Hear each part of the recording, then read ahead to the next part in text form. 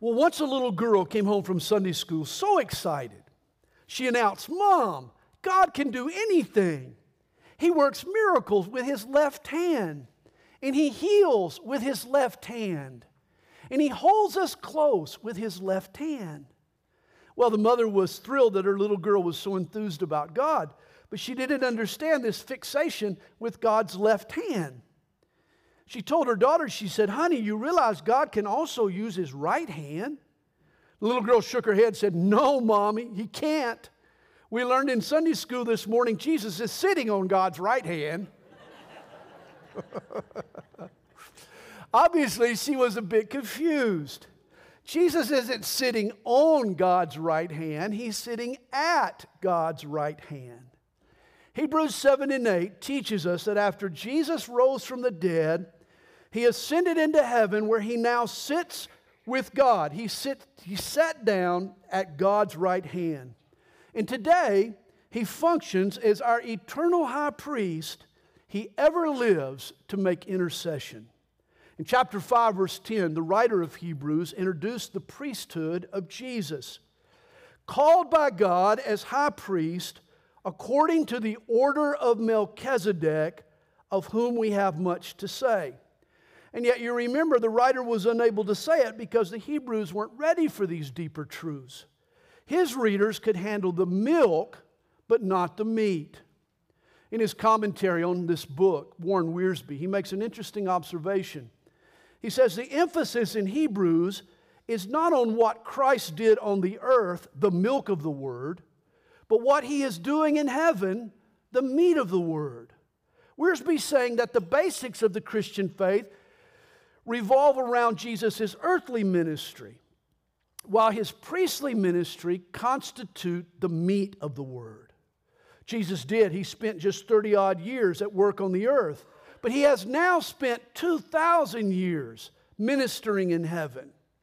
The priesthood of Jesus is an important topic that we shouldn't overlook, and it's our subject for this morning. Well, chapter 7 begins.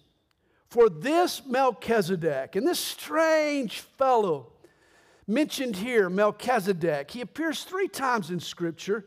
Genesis 14 speaks of him historically. Psalm 110 sees him prophetically. And Hebrews 7 discusses him doctrinally.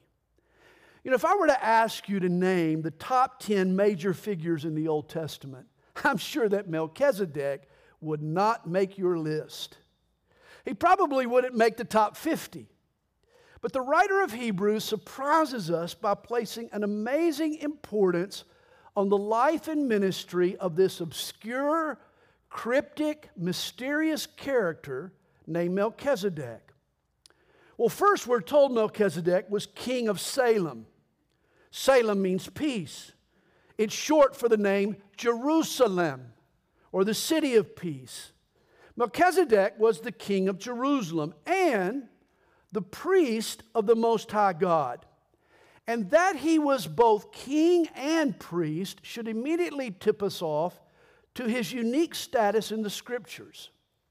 For in Israel, there was a sharp division between church and state. Kings were forbidden to serve as priests. Kings came from the tribe of Judah, while priests came from the tribe of Levi. And any crossover was forbidden. You remember in 2 Chronicles chapter 26, when King Uzziah tried to usurp the role of priest, God struck him with leprosy.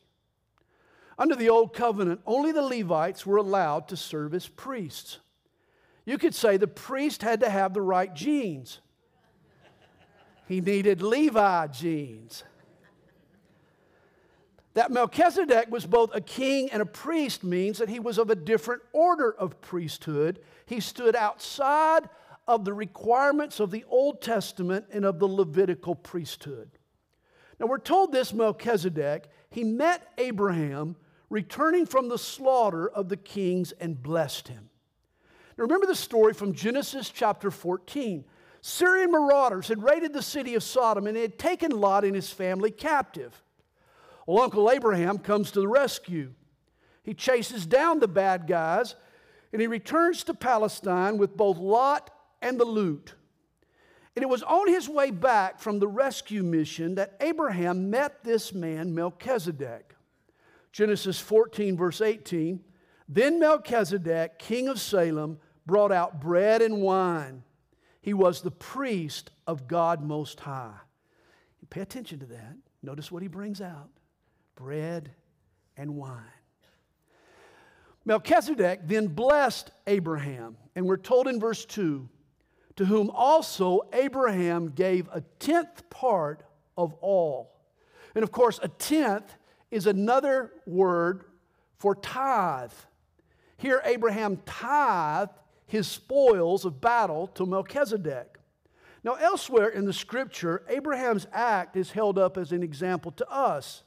This is where we get the principle of tithing, or of donating a tenth of our income to God. As Abraham, the father of our faith, gave a tenth to the priest, likewise, we who are saved by faith should give a tenth to the priestly ministry of the Church of Jesus Christ.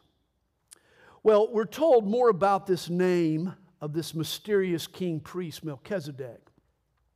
First being translated King of Righteousness, then also King of Salem, meaning King of Peace. He was King of Righteousness and Peace. Verse 3, without father, without mother, without genealogy, having neither beginning of days nor end of life, but made like the Son of God, he remains a priest continually. How would you like to be the FBI agent assigned to this guy's background check? No dad, no mom, no descendants, no birthday, no date of death. If you didn't know better, you'd think old Melchizedek was in the witness protection program. There's actually a great debate over the real identity of Melchizedek. Was he simply a Canaanite prince, or was he more? Early church father Origen believed that he was an angel. Other scholars say he was Noah's son, Shem. Some commentators have explained away his mysterious description, without father, without mother, etc., as more figurative than literal. To them, it's not that he had no parents, but in contrast to the Levitical priests, his parentage was irrelevant to his priesthood. That sounds good, but that's not what the writer says. I personally believe the description given here in verse 3, when taken literally, gives you but one explanation. Add up the clues. King of righteousness, Prince of peace. He carries with him the elements of bread and wine or Christian communion. No human parentage or genealogy, no beginning or end of life. In my opinion, Melchizedek can be none other than a pre-incarnate appearance of our Lord Jesus. Long before Jesus was born in Bethlehem, I believe he ruled as the king priest of Salem. Well, verse 4 tells us, now consider how great this man was, to whom even the patriarch Abraham gave a tenth of the spoils. And now the discussion gets very, very Jewish. There we go. You can't get any more Jewish than that, by the way. Very Jewish now. Remember, this letter was written to Hebrews. So its issues and its arguments were relevant to Jewish concerns. What happened to the Levitical priesthood may not jump out as important to us, but it was critical to those who would receive this letter. And by trying to put ourselves in their shoes, there's a lot that we can learn now in the process. Verse 5. And indeed, those who are of the sons of Levi, who receive the priesthood, have a commandment to receive tithes from the people according to the law. That is, from their brethren, though they have come from the loins of Abraham. The 11 Hebrew tribes financially supported the tribe of Levi so that they could oversee the priestly duties of the sacrificial system. But he whose genealogy is not derived from them, that is, this Melchizedek we're talking about, received tithes from Abraham and blessed him who had the promises. Now, beyond all contradiction, the lesser is blessed by the better. Here's a Jewish principle. The priest who receives a tithe or who initiates a blessing is of greater spiritual stature than the man who's tithing or the recipient of the blessing. Thus, when the tribes of Israel tithed to the tribe of Levi, the Levites blessed the same tribes. It was evidence that Levi was superior in terms of spiritual stature. Likewise, when Abraham paid tithes to Melchizedek, he was conceding that Melchizedek had more chops than he did. Levi might have been superior within Abraham's family, but Melchizedek was superior to the whole family, including Levi. And here was the point to these Hebrews who were breaking away from Judaism. Melchizedek, this new order of priest, is of greater stature than the Old Testament priests under which you've been living, the Levites. Follow me? Verse 8. Some of you are, some of you not. Here mortal men receive tithes, but there he receives them. Implied is that Melchizedek is more than a mere mortal, of whom it is witnessed that he lives. The historical Melchizedek appears in Genesis 14. That's 2,200 BC. But here we're told that he lives, present tense. He lives today. For Melchizedek is a priest forever. And in an odd kind of Jewish way, the Levitical priests actually paid tithes to Melchizedek. This is where our Western Greek logic sort of breaks down. Just remember, this was written to Oriental Jews. He says in verse 9, even Levi, who receives tithes, paid tithes through Abraham, so to speak, for he was still in the loins of his father when Melchizedek met him. Isn't that interesting? The Hebrews touted a concept called racial solidarity, that one man could act on behalf of a whole group. This was the idea behind the war between Israel and the Philistines. You remember each side sent out a champion to fight on behalf of their army. Instead of risking thousands of lives, David and Goliath fought it out in a proxy war. In Judaism, even ancestors could act on behalf of future generations.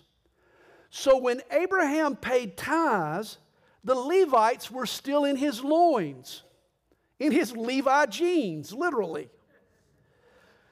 Thus, Jewish priests paid tithes to Melchizedek in their father Abraham. And in so doing, we're showing that Melchizedek's priestly ministry was superior to that of Levi's. It's strange thinking to us, but it was a convincing argument to these Hebrews who received this letter. It all illustrated that Jesus was a better priest than the priests of Judaism. In leaving behind their religion to follow Jesus, these Hebrews had found a better priest. It reminds me of the biology final. It was a tough class, this biology class, and the final exam promised to be very difficult. And so the professor decided to give the students a break. He told the class that they could bring to the exam as much information as they could fit on a single piece of notebook paper. Well, most of the students, they spent the night before writing down in tiny print, just cramming as much as possible on an 8.5 by 11 sheet of notebook paper. That is, except for one student.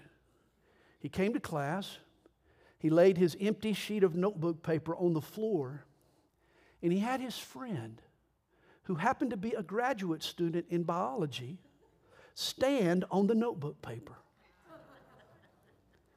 His expert friend told him everything he needed that day, and he was the only student in the class to get an A in biology, proving conclusively it's not as much what you know as it is who you know that counts. And this is true in religion. No one can enter into the presence of a perfect, holy God on his or her own. We will only get as far as our priest can bring us. This is why the Hebrews here were besieged with doubt. In embracing Jesus, they had been cut off from the only priest they had ever known. And yet here they're being assured it's okay, for Jesus is a better high priest. Verse 11. Therefore, if perfection were through the Levitical priesthood, for under it the people received the law, what further need was there that another priest should rise according to the order of Melchizedek and not be called according to the order of Aaron. In Psalm 110, verse 4, David had prophesied that Messiah would be a member of a new priestly order. If the Levites in the law had ushered in an effective means of gaining access to God, why did David think that a new priesthood was needed? He says, for the priesthood being changed of necessity, there is also a change of the law. And this is an interesting point. With a new order of priesthood comes a new set of rules governing those priests and their duties, a new covenant in essence. For he, that is Jesus, of whom these things are spoken, belongs to another tribe other than Levi, from which no man has officiated at the altar. For it is evident that our Lord arose from Judah, of which tribe Moses spoke nothing concerning priesthood. Jesus was born from the royal tribe of Judah. The priest came from the tribe of Levi. Under the Old Testament, Jesus could have never been a priest. That's why God established a new covenant, new rules with a new priesthood, the order of Melchizedek. And remember the items that Melchizedek brought with him. The bread and the wine are symbols of a new covenant. And it is yet far more evident if, in the likeness of Melchizedek, there arises another priest who has come, not according to the law of a fleshly commandment, but according to the power of an endless life. For he testifies, and here he quotes again Psalm 110, you are a priest forever according to the order of Melchizedek. In the Old Testament, priestly authority was conveyed by the Mosaic law upon the tribe of Levi, but under the new covenant, priestly authority is earned. And Jesus earned the role of priest by virtue of his resurrection from the dead. And now his endless life. He overcame death, hell, and the grave. Who now is better equipped to usher God's people into God's presence? Realize there are two kinds of authority. There's delegated authority, which you receive from someone else. And then there's earned authority, which rises by virtue of your own merit. You know, on the silver screen, whenever John Wayne showed up, the bad guys shaped up. I mean, old John had authority. The old Duke didn't even need a badge. Didn't matter. When Wayne rode onto the scene, he was in charge by virtue of who he was and of what he'd done. In all of the movies he was in, he was always the most respected man in the room. And the same is true with Jesus. He is our high priest, not because of some arbitrary decree or some family pedigree, but because he is the most qualified man for the job. Levitical authority was not a matter of pedigree, but Jesus' authority is a matter of integrity and eternity. Jesus doesn't inherit a position, he merits a position. He lived a sinless life. He died an innocent death. He rose from the dead and ascended to God's right hand. Jesus pioneered his own way to God.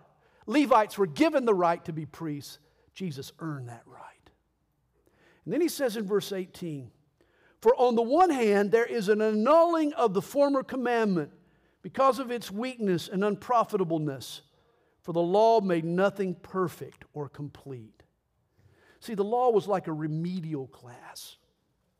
You know, sort of kind of got you started with God. It caught you up on the basics, but it wasn't credit that counted toward a degree. It was a remedial class. Only in Christ can we graduate. He says in verse 19, on the other hand, in Christ there is the bringing in of a better hope through which we draw near to God. And inasmuch as he, or Jesus, was not made priest without an oath, for they, the Levites, have become priests without an oath, but he with an oath, by him who said to him, the Lord has sworn and will not relent, you are a priest forever, according to the order of Melchizedek. By so much more, Jesus has become a surety of a better covenant. God never took an oath regarding the Levitical priesthood. He never pledged himself to permanently support their ministry, for he knew that it would eventually be replaced by Jesus.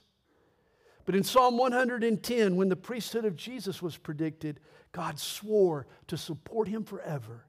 For the Lord has sworn, you are a priest forever. That's why Jesus brings us a far better hope. Also, there were many priests because they were prevented by death from continuing. And here's another weakness of the Levitical priesthood. Their ministry was always transitory because the Levite priests kept dying off. The Jewish historian Josephus said that there were 83 high priests from the time of Aaron through 70 AD when the temple was finally destroyed. The Jewish Talmud held to a higher count. It claimed 18 priests served in Solomon's temple and another 300 in the rebuilt temple. The point, though, is that no Levitical priest lasted forever. The Levites were here today and gone tomorrow. Sort of like what the Braves are doing with their starting pitching these days. You notice what they're doing? They bring up a rookie who surprises the opponent. Then the next outing he gets rocked, and so they replace him with another rookie, a fresh arm from the farm. It's been working, keeps surprising teams, but it's not ideal. It's scaring me to death. You'd rather have continuity. And this was the problem with the Jewish priesthood. About the time you gain confidence in one priest, he'd die off, and then you'd have to develop confidence in the next priest. Verse 24, but he, that is Jesus, because he continues forever, has an unchangeable priesthood. Jesus never gets injured. He never has a bad outing. He never tears his rotator cuff. He certainly doesn't keep dying on the job. He is the opposite of here today, gone tomorrow. Trust Jesus to secure for you access to God, and you'll have the same confidence 100 years from now as you do today. For Jesus is a priest forever. Verse 25, wonderful verse. Therefore, he is also able to save to the uttermost those who come to God through him, since he always lives to make intercession for them. Once an 8-year-old boy, he came home from school with a stuffed animal that he had won at a Valentine's party. His dad asked him, he said, how'd you win the prize? The little boy said, well, our teacher wrote all the names of the class down on a piece of paper, put them in a bowl, and then she picked my name out of the bowl. She picked the paper out, and it was me. Well, that's when a little guilty look came across this little boy's face. He confessed, he said, but Dad, I cheated. The confused father said, son, how did you cheat? The little guy looks up and he says, Dad, I prayed. Realize there is mega power in prayer. Compared to how our unsaved friends and neighbors try to navigate through life, prayer is almost like cheating. A believer in Jesus really does have a hotline to God.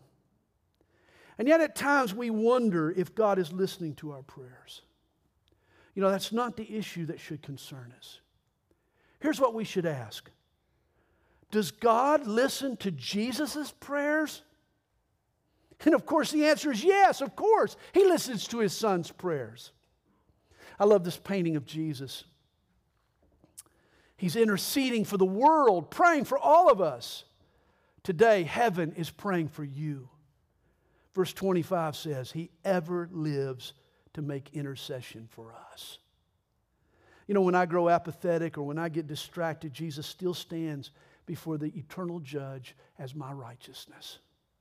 When I blow it horribly, my advocate, Jesus Christ Esquire, reminds the court that his blood has paid in full my sin. He's paid for my forgiveness.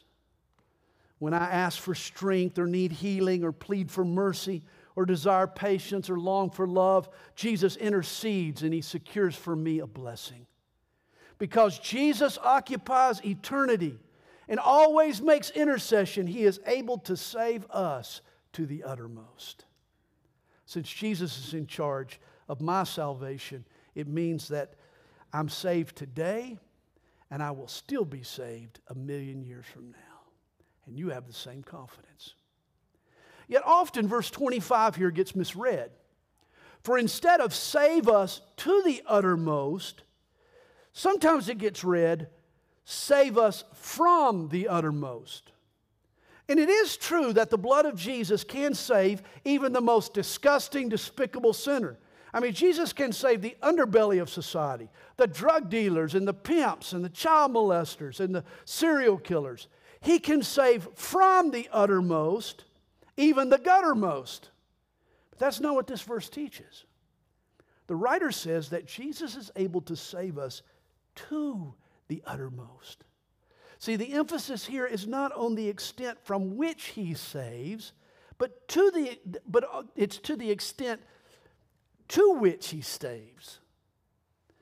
You know, I've heard people make the remark, oh, that guy over there, man, he may be saved, but he was saved by the skin of his teeth. You ever heard that? Or, oh, she's going to heaven, but she's just barely going to heaven. That is never true. Jesus never saves anybody by the skin of their teeth. That's not how he saves people.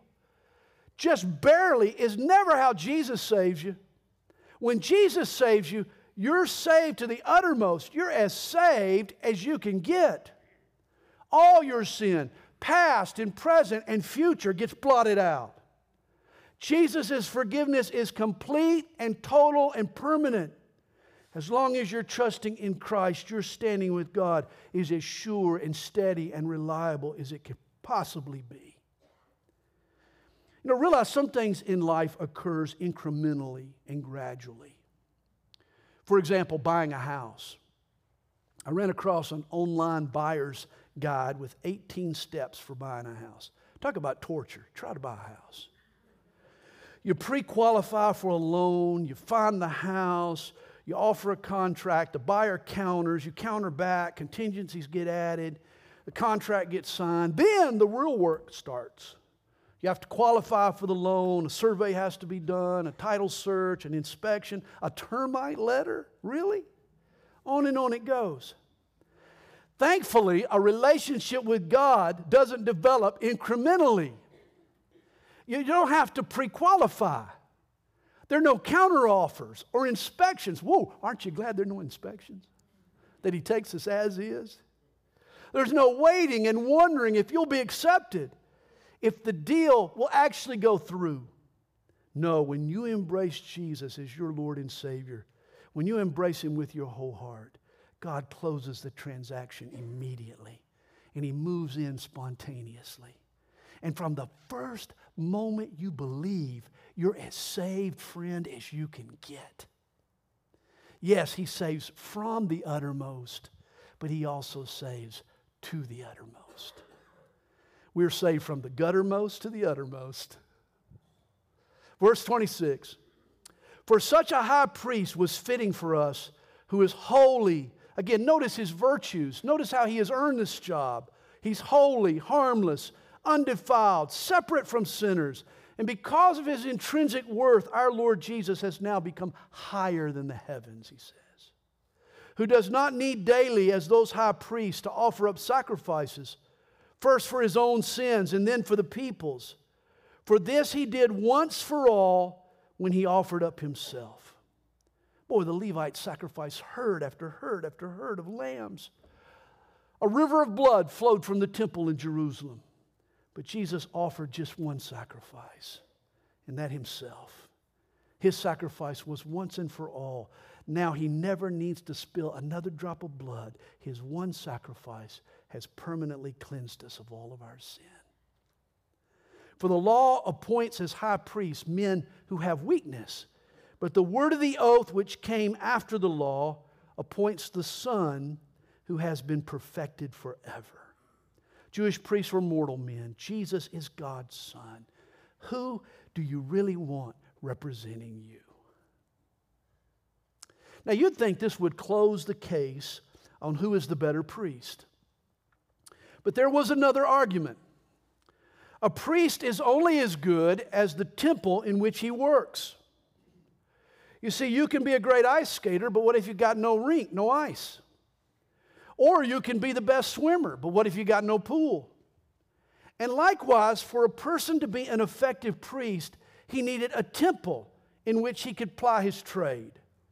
And chapter 8 tackles the subject of Jesus' temple. Verse 1. Now this is the main point of the things we are saying. We have such a high priest who is seated at the right hand of the throne of the majesty in the heavens, a minister of the sanctuary and of the true tabernacle which the Lord erected and not man. There's no comparison here. The Levitical priests ministered in the earthly temple in Jerusalem, but Jesus ministers in the heavenly temple before the majesty himself in the very throne room of God. At the time, the Jerusalem temple had been the center of Jewish life and religion for 1,000 years. And these Hebrew believers who read this letter, they had now been barred from its courts because of their faith in Jesus. Thus, they desperately needed to know that Jesus and his followers had access to a greater temple. So he says in verse 3, "For every high priest is appointed to offer both gifts and sacrifices. Therefore, it is necessary that this one also have something to offer. For if he were on earth, he would not be a priest, since there are priests who offer the gifts according to the law, who serve the copy and shadow of the heavenly things." This is important. Here we're told the tabernacle in the wilderness and later the temple in Jerusalem were actually copies. They were just small-scale models, toy models of heaven itself.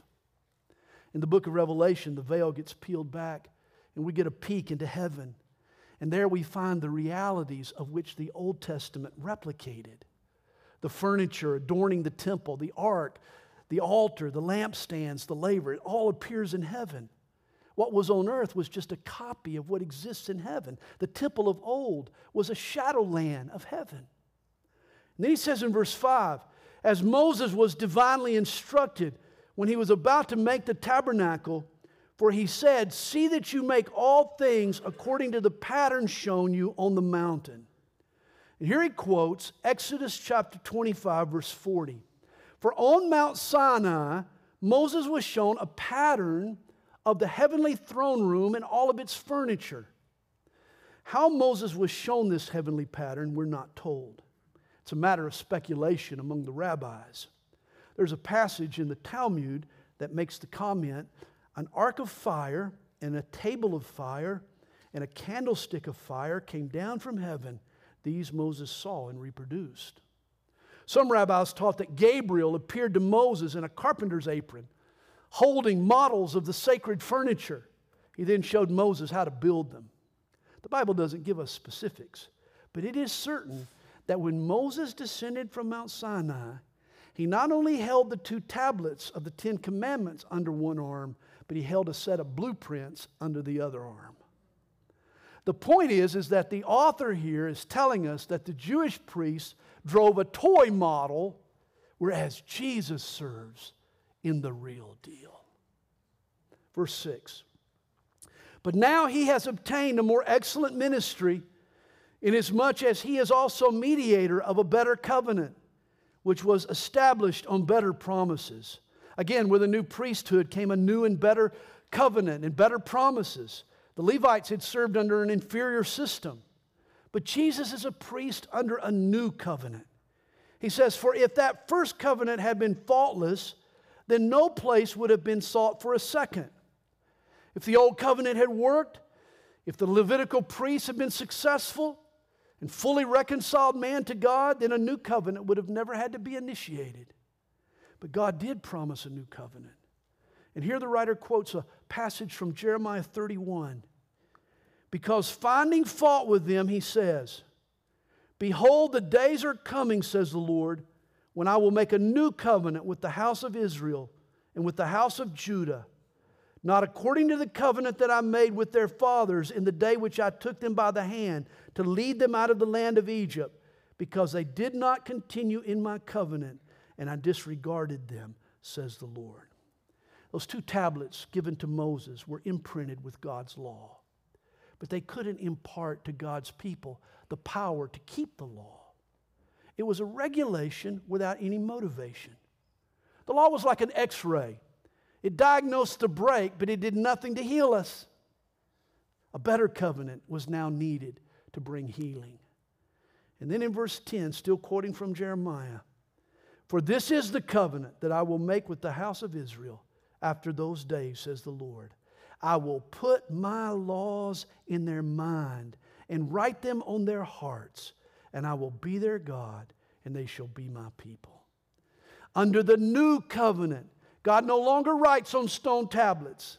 He now etches His intentions and His desires into human hearts. When a person becomes a Christian, they become a new creation. You receive new instincts and new passions. God gives you a new heart. Dr. Christian Barnard was the first surgeon to perform a human heart transplant. Once he asked a patient if he wanted to see his old heart. Barnard took Philip Bellberg into a room and he opened up a cabinet. The doctor took out a glass jar and he handed to Philip his old heart. For a moment there was nothing but silence. Philip Bellberg was the first man in history to hold his own heart in his hand. He asked Dr. Barnard a few technical questions about the procedure, and then he picked up the jar, he took a long last look, and he said to the doctor, "So this is my old heart that caused me so much trouble." He set it down on the counter, he walked away, and he never looked back. He left it behind forever. And this is what a person who embraces Jesus Christ needs to do. God has done a heart transplant in us. He's cut out our defiant heart and He's replaced it with a compliant heart. You've received new desires, a new impulse that loves God and loves others. Now thank God for your new heart and walk away from the old. And under the new covenant, we are now on intimate terms with God. Verse 11. "None of them shall teach his neighbor and none his brother, saying, 'Know the Lord,' for all shall know me, from the least of them to the greatest of them." Under the new covenant, there are no secondhand experiences with God.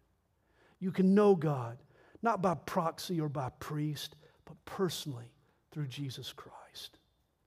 Back during the pandemic, Pope Francis told Catholics that if they were locked down and unable to confess to a priest, they could, and I quote, "go to God directly and experience God's loving forgiveness." Quite an admission for the leader of Catholicism. Of course, later he qualified his statement. He says, as soon as you can, though, you need to go to a priest. But according to the Bible, the Pope's exception is God's rule. We don't need any human priest anymore. We have a better priest.